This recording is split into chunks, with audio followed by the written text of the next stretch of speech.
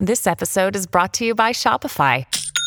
Forget the frustration of picking commerce platforms when you switch your business to Shopify, the global commerce platform that supercharges your selling wherever you sell. With Shopify, you'll harness the same intuitive features, trusted apps, and powerful analytics used by the world's leading brands. Sign up today for your $1 per month trial period at shopify.com/tech, all lowercase. That's shopify.com/tech. Hey there, I'm Jason Gotts, and you're listening to Think Again, a Big Think podcast.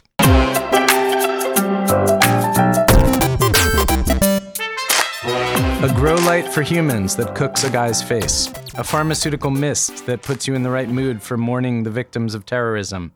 The year of all hell breaks loose. The year of the censor. Mudslides. Hurricanes. People who flee and people who stubbornly stay put. A terrible structure. A grand experiment.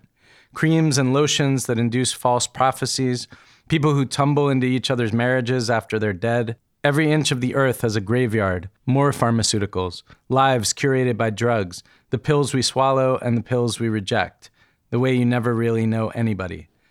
That's a quick trip through some of the images and ideas the writer Ben Marcus hits the reader with in Notes from the Fog, his latest collection of short stories. Reading them is like ingesting a powerful hallucinogen synthesized by a computer that's digested a good chunk of the internet.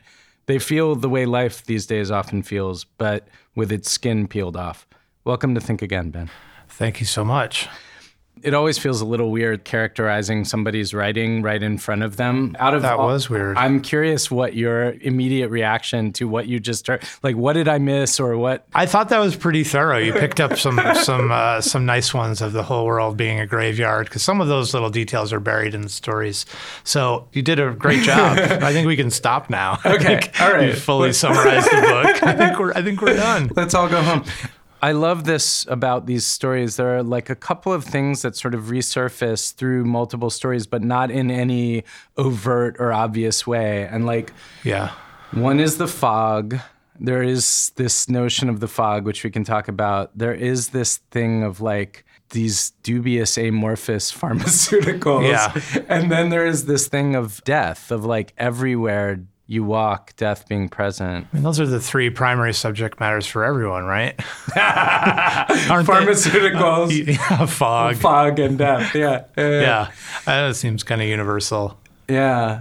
Let's talk about the fog. Notes from the fog. Sure. Like, what is the fog for you, or the fug? Yeah, well, in the story Blueprints for St. Louis, there's a main character. She's an architect, and she's trying to design a memorial for a terrorist attack. And she's kind of agonizing over it because she realizes it will never be adequate given the people who have suffered in order to lead to this memorial. And I guess I got into the way she started to think in being unable to come up with any structure that would ever honor something catastrophic.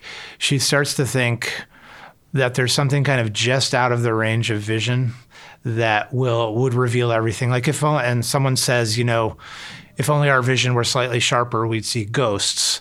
And she attributes this to someone else. I don't know if anyone has ever really said that. But I guess to me, it's connected to this idea that we're on the verge of a deeper understanding, but that we're just shy of it, that we're in a state of confusion and we can operate, we can function. Right. But that in some ways we've decided that certain mysteries just can't be chased anymore if we want to live our lives.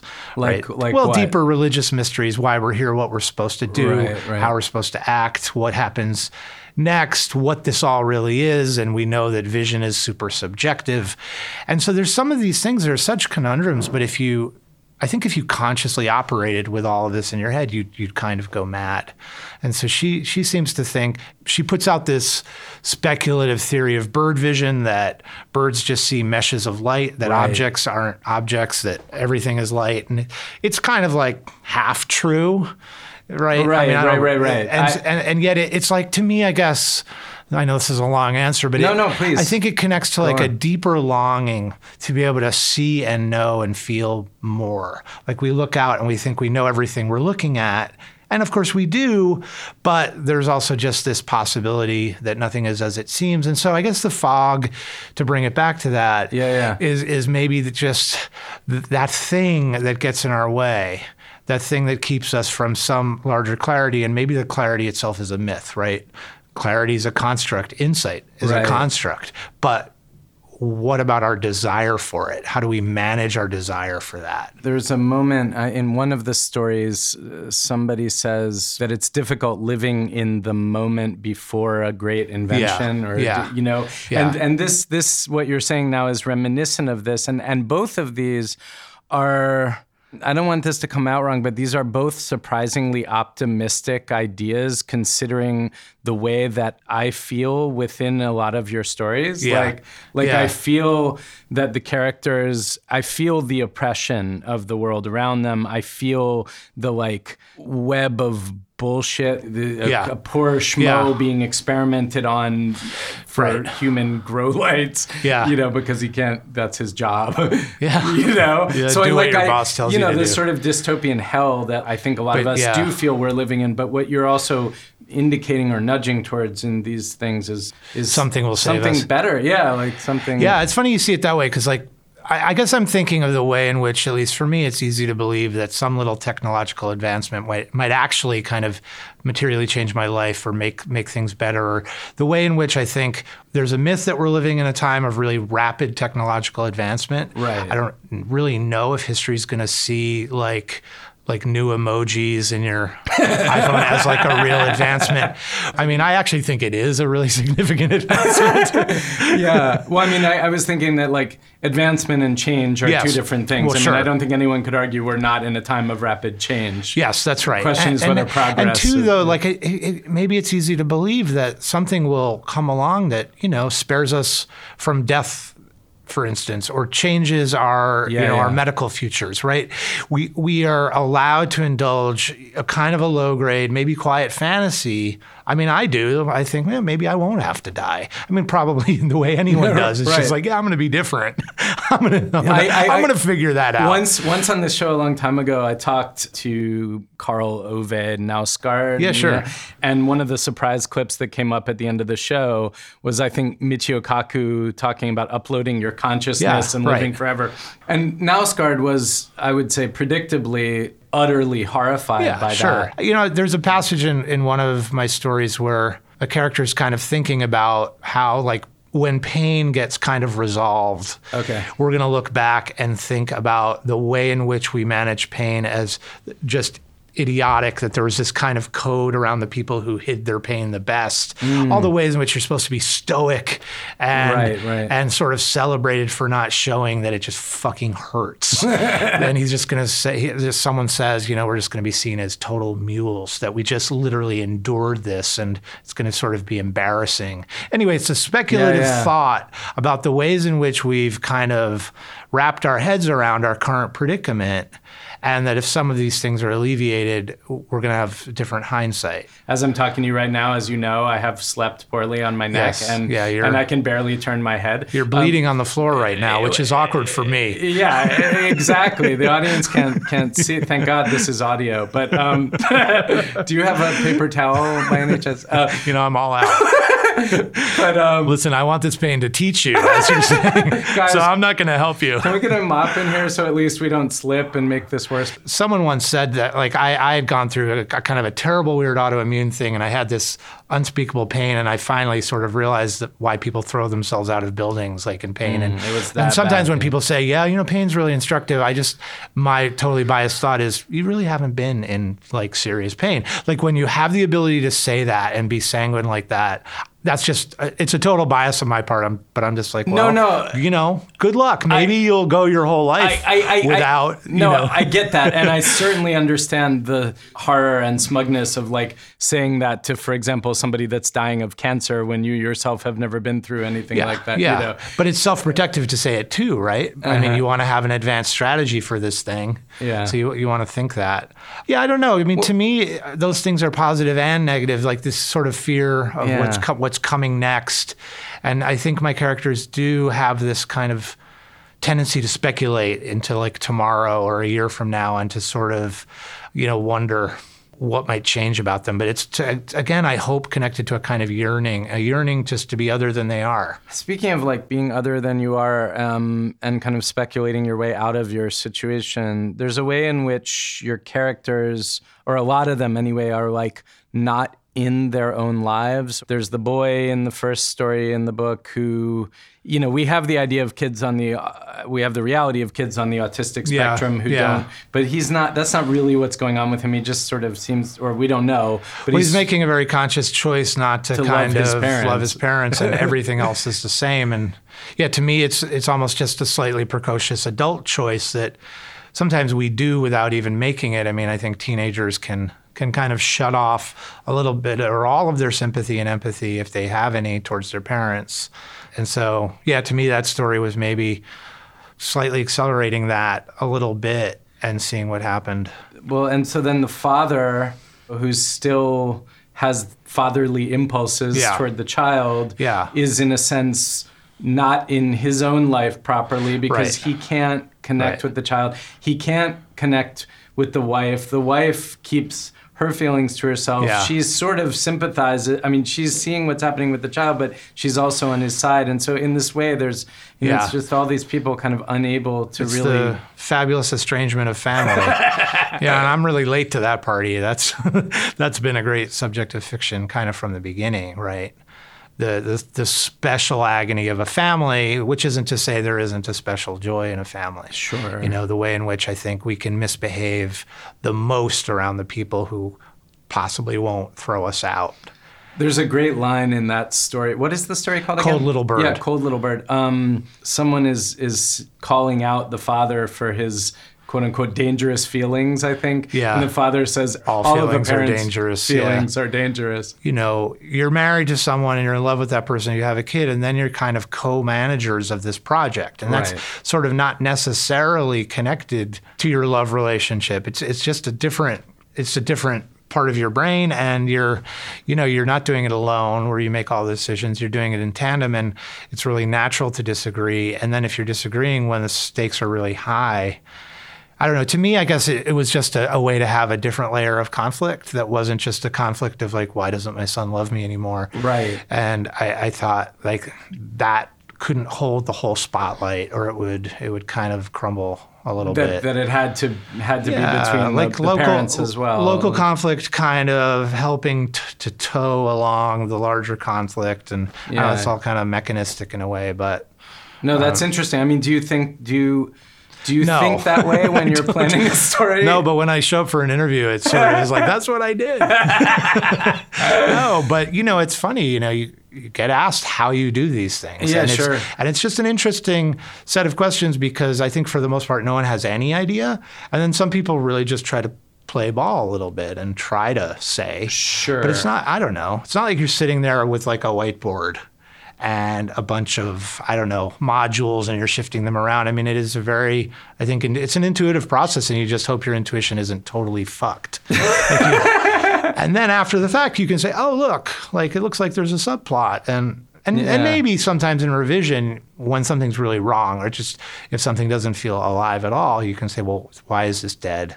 What's missing? And then you can go back and try to impose more things. So I'm thinking three things at once, but one is like, I remember reading Zadie Smith once talking about saying that there are two kinds of writers. Yeah. And I would say like, she's brilliant, but beware when anybody ever says there are two kinds of anything. But she says there are two kinds of writers, and one kind maps out their whole destination. And I think when I talked to Orhan Pamuk, the Turkish writer, he said he does that. Like he maps everything out. I've heard that too, about him. But then the other kind, which she said she is, and it sounds like you are, you grope along, navigating through the fog and finding their way. Yeah, and I think in the end, and there are probably those two, and there are probably other kinds as well, but I think that that kind of covers those broad bases. And I teach, and so I also see that in students when they come and they say, I want to write a story, and they literally recite the whole story to me, and I just think, well, why bother? Like the whole point would be to figure that out. But on the other hand, then I think, well,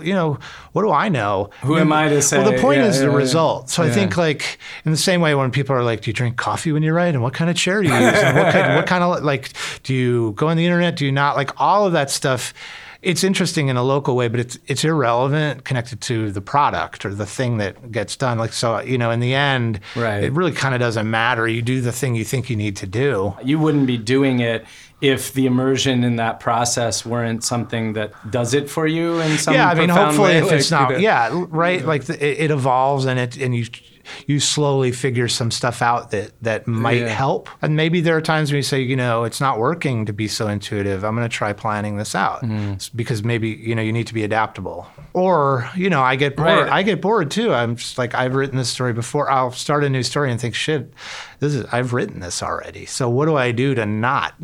And sometimes you have to kind of pull a Hail Mary and do something a little off your, you know, normal map. Yeah, those are, I guess, those kinds of questions when you're sort of looking at your work and your career from this bird's eye view, which is like probably both annoying and unhelpful, and at other times helpful to jar you into something. Yeah, well, I think for me anyway, it's too easy to be reminded that I've kind of covered something already. And I just don't have an endless imagination or even an endless set of interests.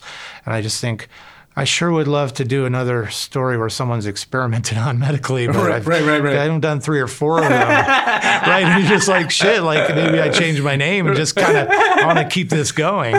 You're like, I want to write it, but does anyone want to read that again? Yeah, and so it can feel a little conspicuous. You're just like, why, you know, can't I get rid of this idea and then make room for something else? It's those moments when I guess the artist can relate to like Brian Eno and John Cale's oblique strategies cards, or putting a pin through the Bible and seeing what word you find. Or right. Then you get away from your intention and all of that. And I have a friend who's a painter. I've talked about this a little bit before, but I'm 51. He's probably about the same age. A couple of years ago, we were talking. He was just like, yeah, fuck, you know, I've kind of just done everything I kind of want to do, but I want to keep working. Like, I like to work. And he said what he was doing was he was going back to everything he had been dismissive of in his 20s, say, when he was maybe more guarded, a little more insecure. And he's like, fuck figurative painting, fuck all these things. And now he's like, you know, now I'm just not sure what I had against all that stuff. So I'm just going to do it and see what it's like if I do it. And I've done a lot of that as a writer, where I'm like, okay, I'm just tired of this territory. I'm going to do something, well, like that story, Blueprints of St. Louis, for instance. Right. I had always sort of semi-consciously forsworn against really writing about an artist and an artist's process, looking inside the agonies of an artist trying to make something. I just thought that was a big fucking snooze. I didn't want to read it. I thought it was, you know, just too self-centered, too meta, too insider baseball. And then there was just a day and I was like, I don't have anything else. So I'm just going to do that. Like, why do I hate that? Why was I against it? Well, I couldn't even connect to the feelings of that anymore. So I just thought, this is a way to at least try to write another story. That's a really interesting story too, because it ends up being in part about how we all deal with the kind of psychic burden and reality of these tragedies that keep happening, school shootings. Where do you put that in your head? How do you actually, you know, and how do you deal with the guilt around not feeling what you're supposed to feel when you're supposed to feel it if you don't? That's exactly right. Like she has a line where she said she knows she's on, you know, grieving for these people, but can't figure out why she's not collapsed on the floor and capable of living because of it. Right? She would think like, this is so atrocious. Like, well, how can I even function? I'm talking next week to I don't know why I'm like name dropping throughout this whole episode. It's kind of unpleasant. It's really annoying.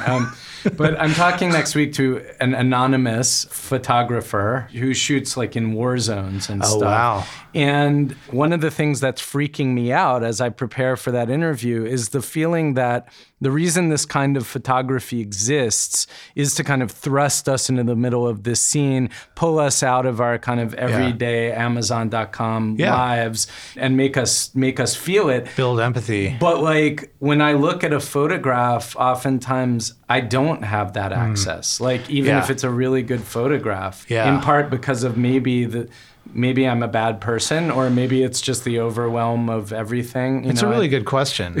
Or we're accustomed to photographs of atrocity, and they're still at a remove, right? There's a way we don't feel necessarily implicated by them, or we're saturated by them. And so then this question of, is there a moral imperative? Should we, if we were good people, should we be rushing off somewhere else right now? Well, it's sort of connected to it's connected to the ways in which climate activists are talking about not just the political inertia, which is based on greed, and just absolute malice and cruelty, but the kind of the inertia of someone who is even sympathetic to the cause. That there's this theory now that it's such a consummate problem, and we're told that it's irreversible, and that the problem is so large, people have almost just shut down in response to it. Right. So it can't even really be in the news cycle to any degree. I mean, this thing that came out a week ago about how, you know what? Actually, we've only got 15 years. It's happening tonight, you guys. Yeah. Right? I mean,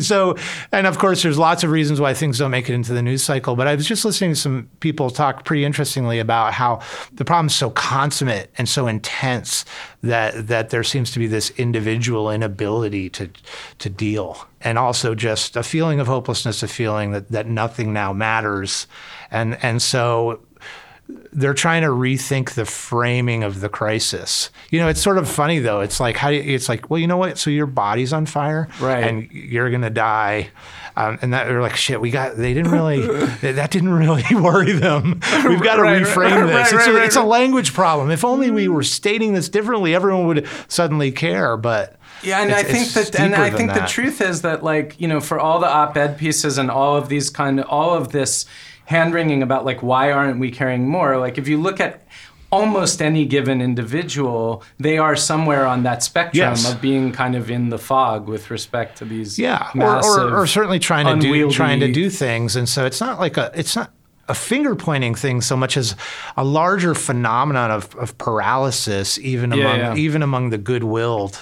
And but we could say that happens with a lot of crises, right? Not just climate change. I had the idea this morning about a WPA-style federal program, if, for example, in a freak election, Alexandria Ocasio-Cortez gets elected president, hiring one person per family to kind of follow you around and ethically advise you on what to recycle, which fish not to eat, where not to go on vacation because it's exploitative. It's funny though. It's funny that has to be such an extreme fantasy because it also could be read as just common sense. Right. Not that the person has to stalk you. I mean, we could get that information in safer, less creepy ways. I guess what I mean is that you're making a million micro decisions every second, and you often don't have. We have the sense that there are these connecting webs of information that we don't fully have access to. Yeah, and I think too, we're talking about the ways in which people kind of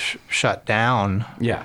Around a crisis that's so big that it's unmanageable because they have the local crisis of their lives and their jobs and their relationships. And there's that. There's that.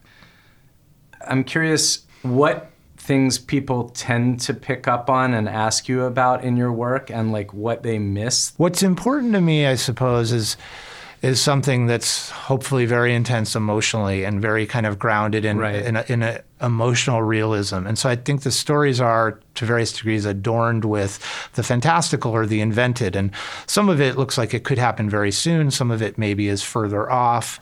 And I wrestle with not somehow pitching a story into a place where it loses its matterfulness emotionally, where it might be, where it's so kind of, what's the word, conceptual or something that. I think that I feel I used to kind of get read as someone who was, with my first book, The Age of Wire and String, it seemed like the word, small as it was, because it really wasn't widely reviewed, was, there's some kind of interesting conceptual conceits here, but this is a cold, bloodless book that doesn't really tell us anything about what it feels to be alive. Right. And, I thought that was part of my value system. And so it was jarring to kind of connect to that and maybe good in that it kind of pushed me to, be sure I kind of try to strategize as supplely as I can about that, because that's just in a way more important to me than, you've invented a new kind of pill or all of that in a way. It's like the furniture of a story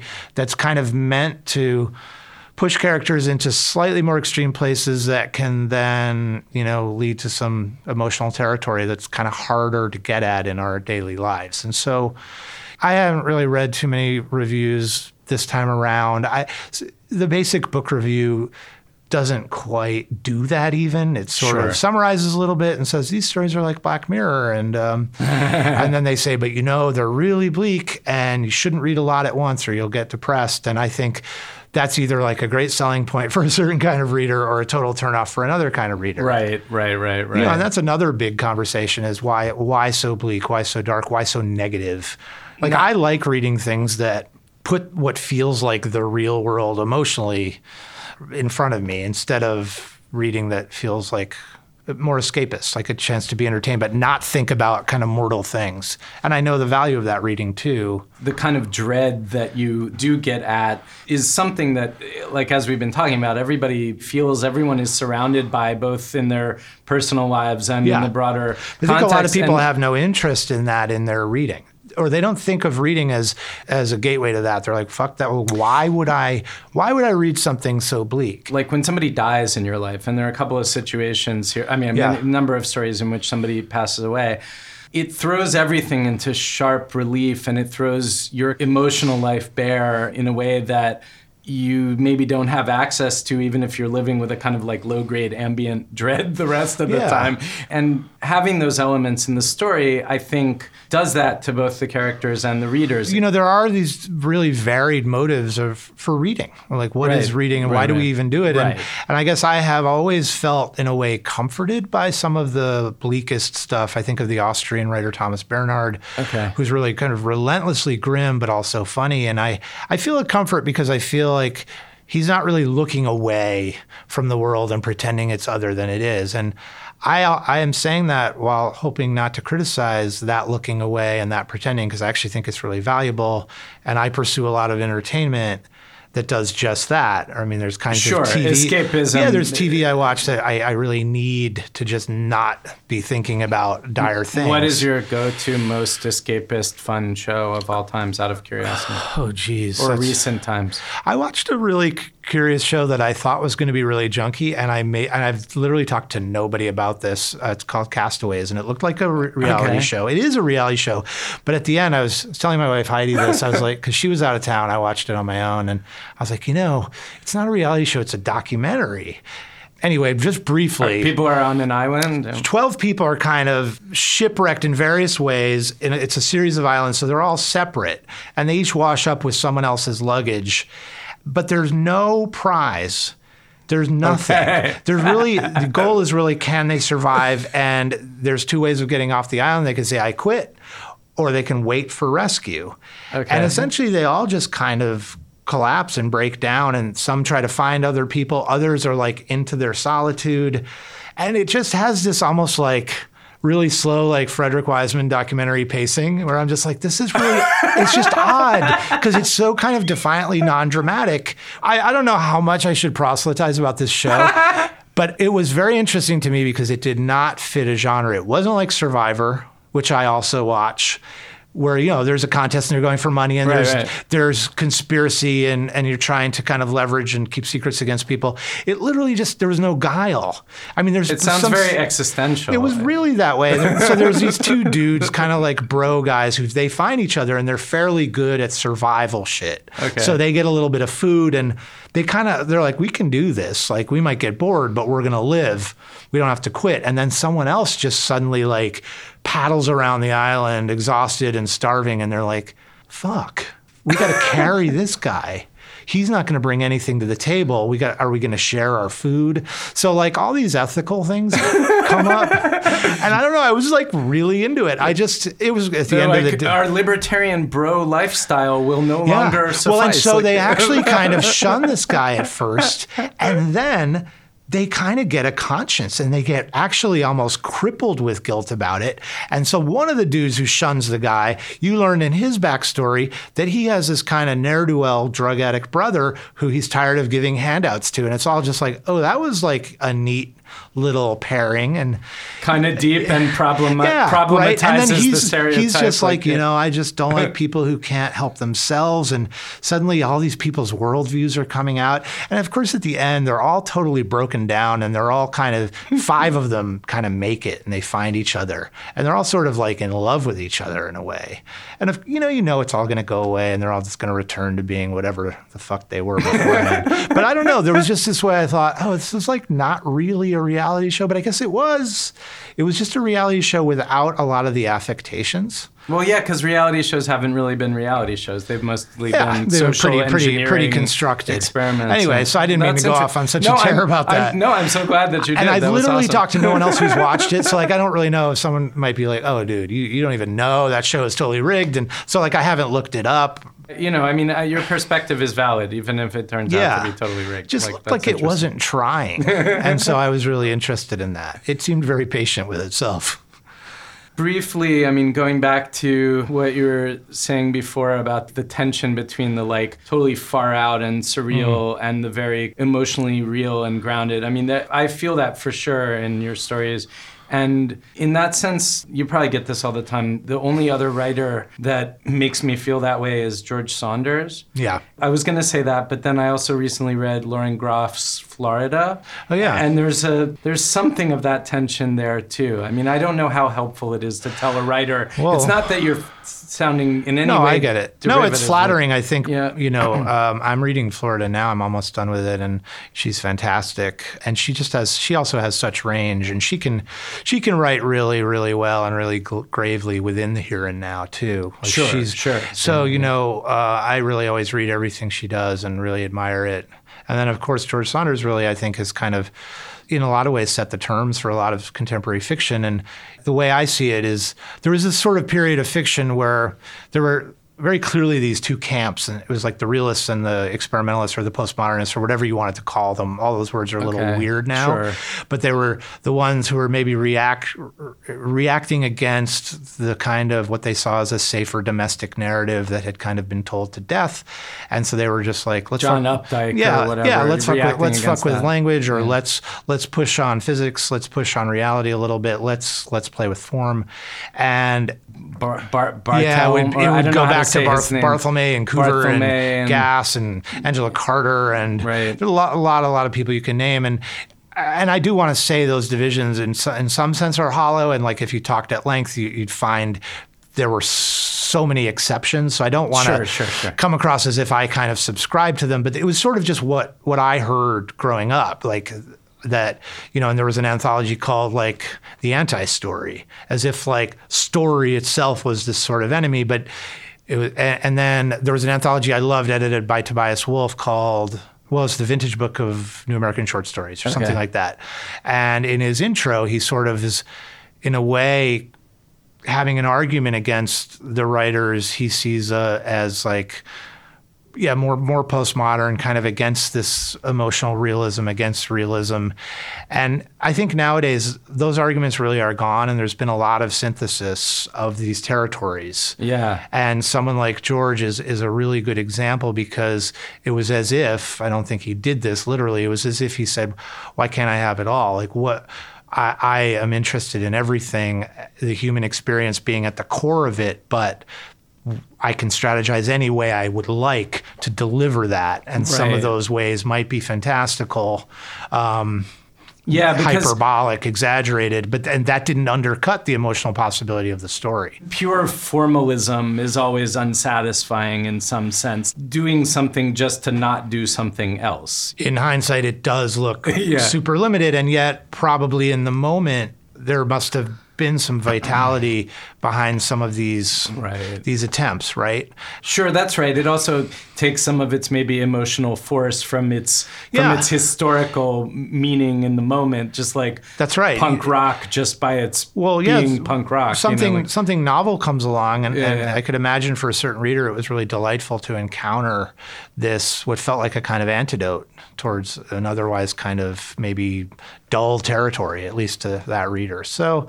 some barriers have come down, but it's possible that some younger reader is going to come along and see something really fucked and dead about that and is going to correct in a new, interesting way. Yeah, I mean, that's just how it works. It's sort of tempting, and I think boring ultimately, but probably true to say that this has something to do with the internet and the way everything overlaps there, past, present, I'm sure. real, surreal, fiction on. I'm sure I'm you're sort right. of tired of saying that. I think it should just be a given for any conversation. It's like, the internet caused this. Yeah, exactly. So, this is the perfect moment, I think, for us to move into for the audience, these are surprise video interview clips from Big Think's archives of video interviews, each one on a idea, and they'll be thought starters for us. I haven't seen them, Ben hasn't seen them. We are encountering them fresh with you, the audience. This is Dixon Despommier. Oh, he's a microbiologist and ecologist by training, and it is called The Challenges of Vertical Farming. As of this moment, the WHO and the Population Council estimate that about 50% of us live in cities. And the other half, of course, live somewhere else. The other thing we can learn from NASA, of all places, is how much land those 7 billion people, half urban, half rural, actually need to produce their food every year. And it turns out to be the size of South America. So the size of South America in land mass is used just to grow our crops that we plant and harvest. I'm not talking about the herbivores like the cows and the goats and the sheep. So when you think about how much food is consumed by cities, let's say half, it takes half of the size of South America just to produce it. Now, if the human population continues to increase, which we expect it will, so over the next 40 years, you might have 3 billion more people to feed. And you look around for the land where that's going to come from in terms of traditional farms, and you don't find it. It isn't there. So the biggest problem facing us as a global species is where will the food for the next 3 billion people come from? So it could come from some place other than a traditional farm. And the question is, could vertical farming solve that problem? So by vertical farming and a vertical farm, I mean any building that grows food inside of it, or in which you grow food, which is taller than a single story. So there are many examples of vertical farms out there which are not traditionally thought of as towering gardens of Eden, so to speak, as the images on Google might suggest from some of the planners and designers that have submitted their own visions of what they think a vertical farm should look like. Most of those would satisfy the cover of any science fiction magazine I could think of and attract a lot of attention and get people to ask, well, what is that building and what is it doing?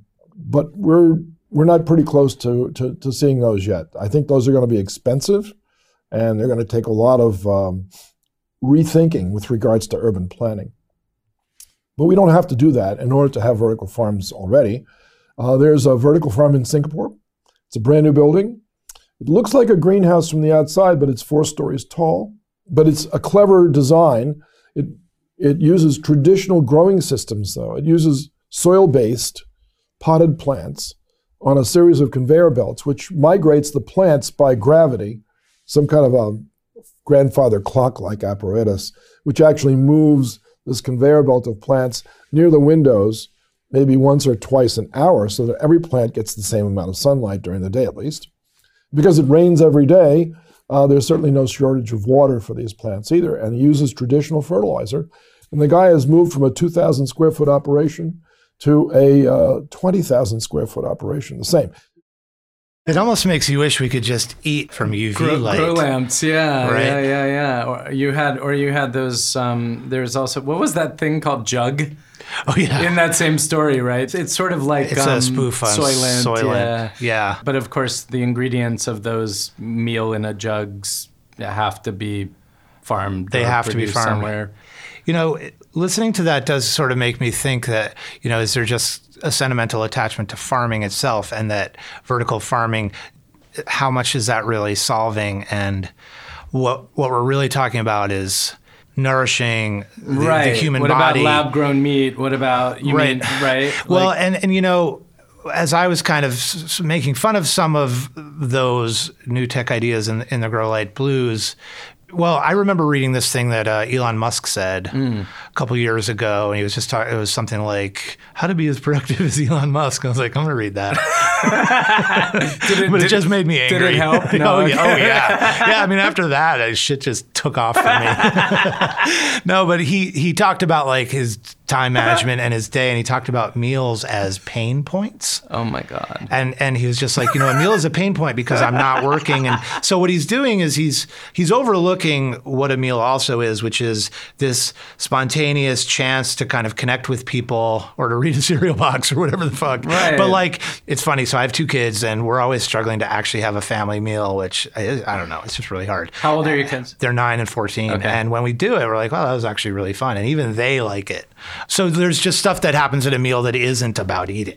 Right. However, when you think of it in these kind of ecological crisis terms, it does sort of seem like that's going to be a casualty, whatever emotional shit we're going to get from eating, if we're smart, is probably going to be a casualty to just figuring out like the pill or the fabricated nutrition that's going to keep us alive. Humans are so funny. Like, I mean, the way that we solve problems and then we have to like solve the problem we created by solving the problem. And so that's exactly right. Like if we eliminate meals, I mean, it's happening even now in a sense, but where we're like, okay, so we eliminated this time that psychologists say was essential for us crucial. to connect to each other and have new ideas. Yeah. So how can we engineer that time into our lives now? No, that's exactly right. Yeah, that's exactly right. I mean, in the same way that, the new iPhone update has a way to, monitor your screen time and use it less. It's just like, well, you guys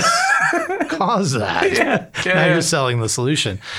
I mean, vertical farming sounds fantastic, but it also seems to presume it presumes a government that's even going to acknowledge the problem. Right. And I don't know what our current government, I can't think of the name of the president right now, but I can't imagine there's an especially sympathetic attitude about, any kind of future forecasting of this kind, right? No. I mean, this is a version. I don't think this works for the right or the left, right? Because the extreme left is suspicious of techno-biological / entrepreneurial-driven solutions. They want their bespoke food trucks, too. There's like, does this mean my food truck goes away? No, I think this supposes some kind of moderate future that is hard to imagine from our current vantage. I think it's really important that people are doing this work and kind of presenting these options. But it seems connected a little to the climate change conversation we were having, where clearly, like, I guess I know abstractly that we're going to run out of food. And, part of me is like, well, maybe that'll be good, and I lose some weight. Terrible, dumb, superficial reaction. But, like, it's hard to really internalize that crisis. It occurred to me listening to him that, I went back to the Zadie Smith, there are 2 kinds of people thing, and I was like, there are the kinds of people who try to solve these kinds of problems, and probably most of them are motivated by, I thought of that Paul Simon line that's like, this is a lonely life, sorrows everywhere you turn. But that is worth something if you think about it. That is worth some money. That's worth something if you, I was thinking that like that solution orientation seems to be pretty connected for many, many people with the capitalist impulse. But like we're talking about our ability to kind of actively sustain concern about something that's off stage. Right. And so remember after Hurricane Sandy here in New York, for a little while, there was a pretty interesting time in some newspapers where there were these proposals about how to protect the whole kind of New York harbor, right? Why did the tunnel flood and all of that? And we know this whole place is fucked and doomed. But then all these kind of really imaginative and maybe semi-possible plans started to come out. Some were really kind of like deeply organic with like certain kind of plantings out into the harbor that would, adjust the current. There was some really kind of like granular organic plans, and then some that were much more imposing and much more kind of material. But lots of smart solutions. Yeah, but and I don't know. ideas. That whole phase just kind of went away, as far as I know. I mean, is anything being done? Yeah. Like a single thing? I mean, I guess I don't know. I'm not the guy who would know. However, I wouldn't be surprised if that momentum kind of like. Well, it felt like we slows down. got engaged in a kind of problem solving because there was something sort of immediate, and that hurricane really did hammer the city in really immediate ways. Then it ended. Yeah. And so, yeah, it seems like, again, we're talking about some limitation to entertain a fear if it's not like knocking on the door. You know, this idea that somehow like the profit motive is the only thing that can incentivize humans to do anything. Yeah. It's sort of true in one sense, but it also incentivizes people to do all kinds of shit that we don't need. And it's true and not true, especially with climate stuff, in that there is some speculative capitalism around wind energy and things like that now. But there are now, the deregulation of our era it's so insane now. It's tilted, and now people realize there's money in acknowledging climate change. But only people that don't already not run right? a multi-billion-dollar multinational gas company. Got its tethers in the past. Yeah, that's right. And so those things cancel each other out. It's hard to know where exactly we end up on the balance sheet, but it seems like this larger question is like, how do we continually ignore like really good knowledge, really good information? We can listen to this very smart man, and a few hours later, I'm gonna have moved on from vertical farming. Right. And it's possible someone's listening and saying, well, fuck you. I am doing X, Y, and Z. And, just because you're saying you can't sustain this fear actively in your conscious mind doesn't mean people can't. And that's defeatist. And so I think that that's true. And in that sense, listening to him, well, I imagine I'm going to bring up vertical farming to a friend today, or, and it's possible then that this slow, iterative, spread of ideas is it's just a component of all of this. Sure. No, that's right. I mean, and there are of course people that are doing brave, bold, and definitive, better and people, good things. Better people than you and I. Okay, well, now let's go on to something totally different. This one is from Leslie on our video team, and I had sent her my hallucinogenic opening spiel to this show. Yeah. And she said, for some reason, my mind jumped immediately to this clip when reading this description, not sure why. Great. So let's see. All right, let's do it. This is Ben Goertzel. He's got a big artificial general intelligence kind of like wiki project where people are working on that. I know that because he was on this show and suggested that we trip on acid and discuss pan-consciousness, or like where everything is conscious, including rocks. Okay. He thought we should do that. And did you do that? That wasn't within the purview of this show, and I think he went back to Korea, but maybe someday, I hope. Yeah. My cousin, who lives in Hong Kong, is a game programmer, and he loves what I'm doing, but he just tells me when we discuss it, I need immediate gratification. Like, he codes something, and he sees a game character do something cool, right?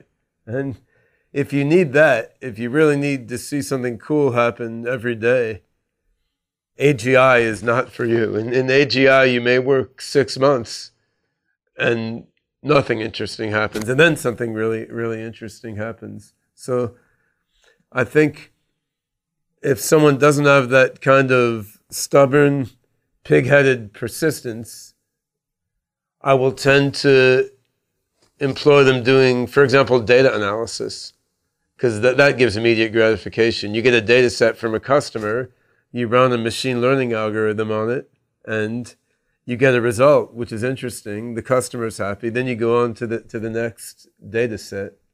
And if you explain the different types of work available, actually most people are pretty good at choosing what won't drive them crazy. So some people are like, I want to do stuff that seems cool every day.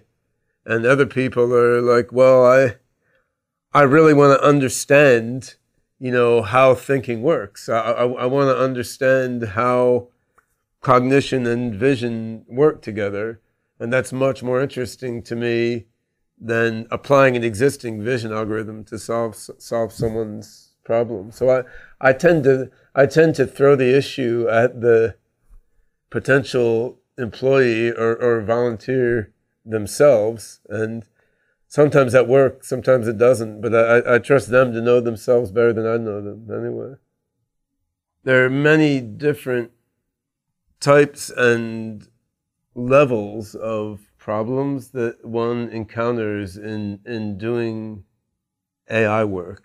And there are sort of low-level algorithmic problems or software design problems, which are solved via clever tricks. And then there are deeper problems, like how do you architect a perception system? How should perception and cognition work together in an AI system? If a system knows one language, how do you leverage that knowledge to help it learn another language?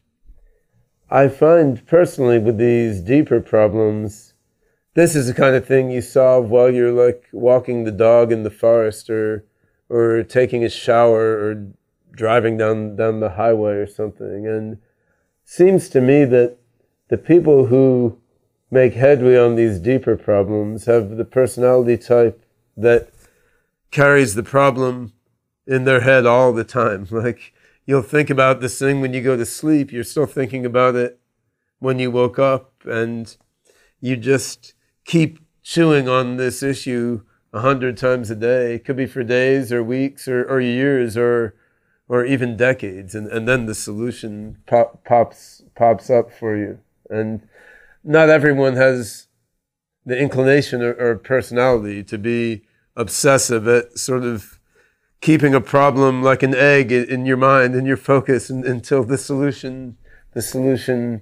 hatches out. But that's a particular cognitive style or habit or skill, which I see in everyone I know who's really making headway on the AGI problem. I think one of the things that interests me the most about that field is not necessarily what it's trying to do, but what it's overlooking in doing it. And that this idea that, like, you know, we're going to kind of achieve artificial intelligence when there's so much non-artificial intelligence that's kind of getting overlooked. Right. In other words, we have all of these intelligent organisms and all of these humans whose own intelligence is being vastly underused. And if the idea is like we need to marshal intelligent agents or whatever you want to call them into doing things, it just seems as if we're sort of saying, well, human intelligence is kind of now off the table. Right. Let's reinvent this thing. But, you know, it already got invented, and we're sort of chasing after this thing that already exists. And so it's odd, right? And of course, it's very hard to do.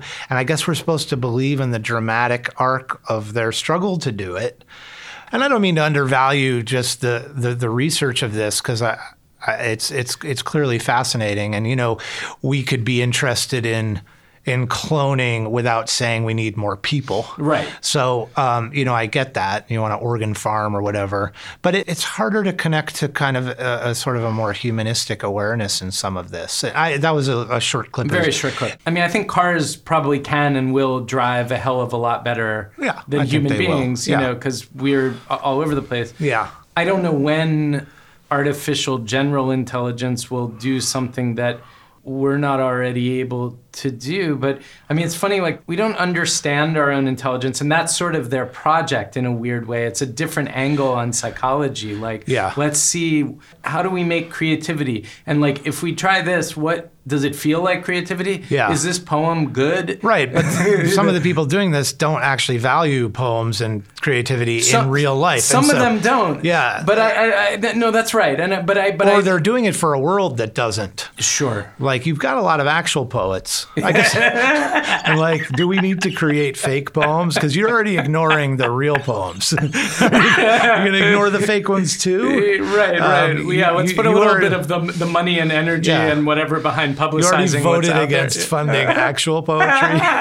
But on the other hand, look, I get the value of this, and I definitely think it's interesting. And I also really, you know, for the record, really believe in research that is not articulating a practical application. Right. I think that is important. My dad's an abstract mathematician, and and at dinner parties, someone's like, "Well, what's your math for?" And there's not really an answer, but I also don't think there has to be. On the other hand, the ethics of AI, I think, are huge, and it'd be one thing if we lived under a different kind of government or let's say a different sort of economic system where we haven't seen over and over again the exploitation of tech to take away privacy and just to feed people's baser urges while destroying their lives.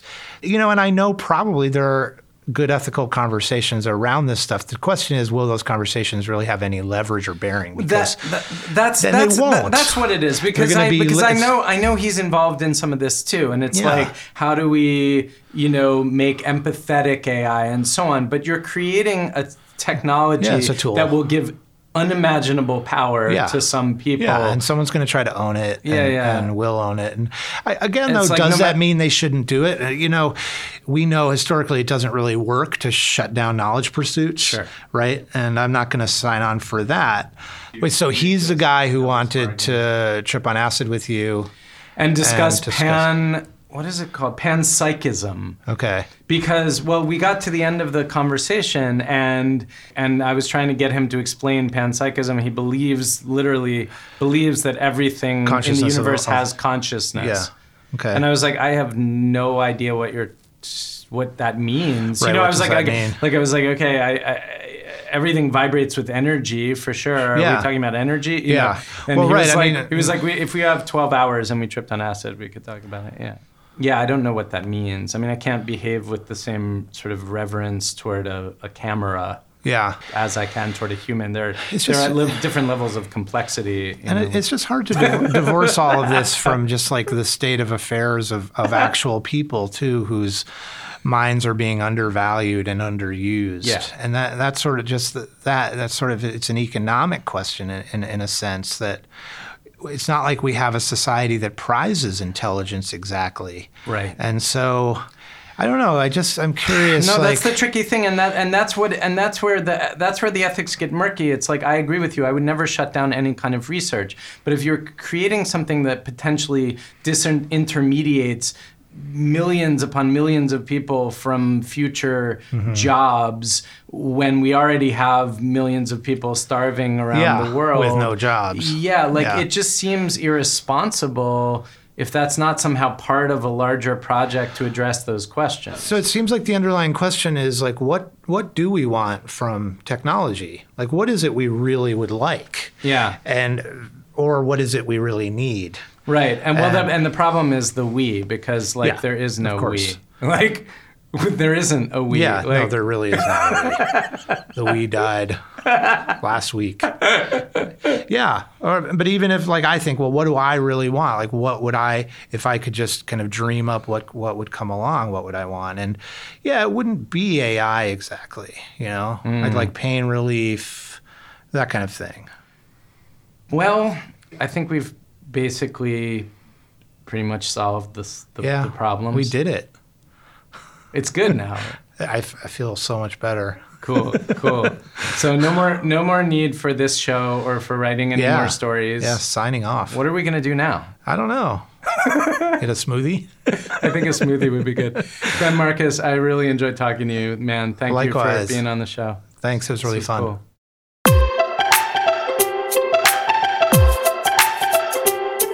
Well, I think we can all agree that that's enough thinking for one day. Go forth and do something good for yourself and for someone else. And if you love this show and you want to see it live forever, please take a minute to rate or review us on iTunes, Spotify, or wherever you listen. Feel free to join the conversation on our Facebook group, Friends of Think Again, a Big Think podcast. And we'll be back next week with the Pulitzer Prize winning photographer, Lindsay Addario. See you then.